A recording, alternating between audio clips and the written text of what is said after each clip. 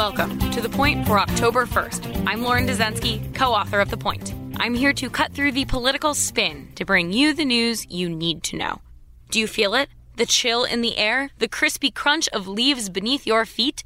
A whole harvest bounty is ready to enjoy. Sure, I am talking about fall, but I'm also talking about the end of the fundraising quarter. Monday was the last day of the third quarter. The federal fundraising calendar is divided into quarters, and for presidential campaigns eager to prove their virility, these deadlines are hugely important. Each quarter, campaigns need to open their books to show just what money is coming in and what money is being spent, showing who's donating and how much, as well as how and where they are spending their money. For candidates who can post large fundraising hauls, the upside is significant. A huge donor base or a larger fundraising take than expected can breathe new life into flagging campaigns. A huge cash infusion can help a campaign expand to key states. Or, as some campaigns are doing, it means they can afford to pay for the all-important and extremely expensive television advertising. Those who don't perform well are in a tough spot. Fundraising counts toward debate qualification,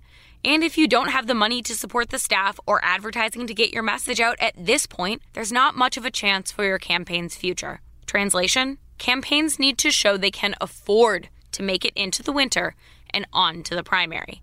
It hasn't been 24 hours since the end of the third quarter, but we do have a couple candidates' fundraising numbers. For the record, these numbers are released by the campaign specifically.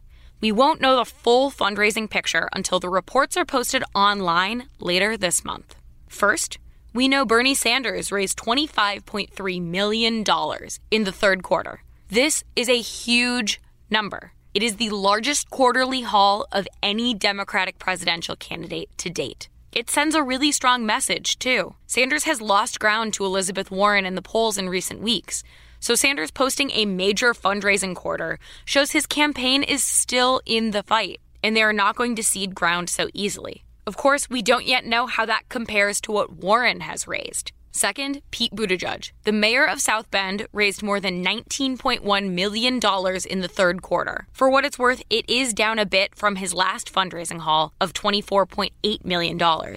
And third, Cory Booker. The New Jersey senator raised roughly $6 million in the third quarter, posting his best fundraising quarter to date, all following a dramatic 10-day fundraising push. Over 10 days, Booker raised $2.16 million after the New Jersey Democrat announced he would drop out of the race if his campaign could not meet an urgent fundraising goal. They did, and he's still here, which brings us to the point. The third quarter fundraising deadline season will likely help winnow the field of Democrats running for president into the winter. But don't expect any dropout announcements from Sanders, Buttigieg, or Booker, at least based off their latest fundraising numbers.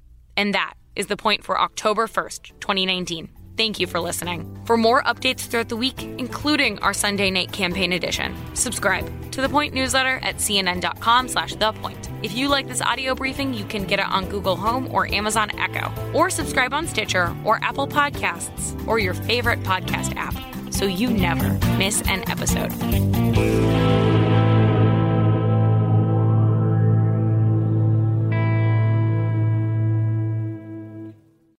When you work next level.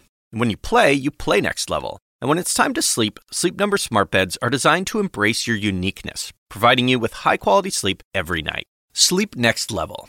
J.D. Power ranks Sleep Number #1 in customer satisfaction with mattresses purchased in-store. And now, the Queen Sleep Number C4 smart bed is only $1,599. Save $300 for a limited time, only at Sleep Number stores or sleepnumber.com. Prices higher in Alaska and Hawaii.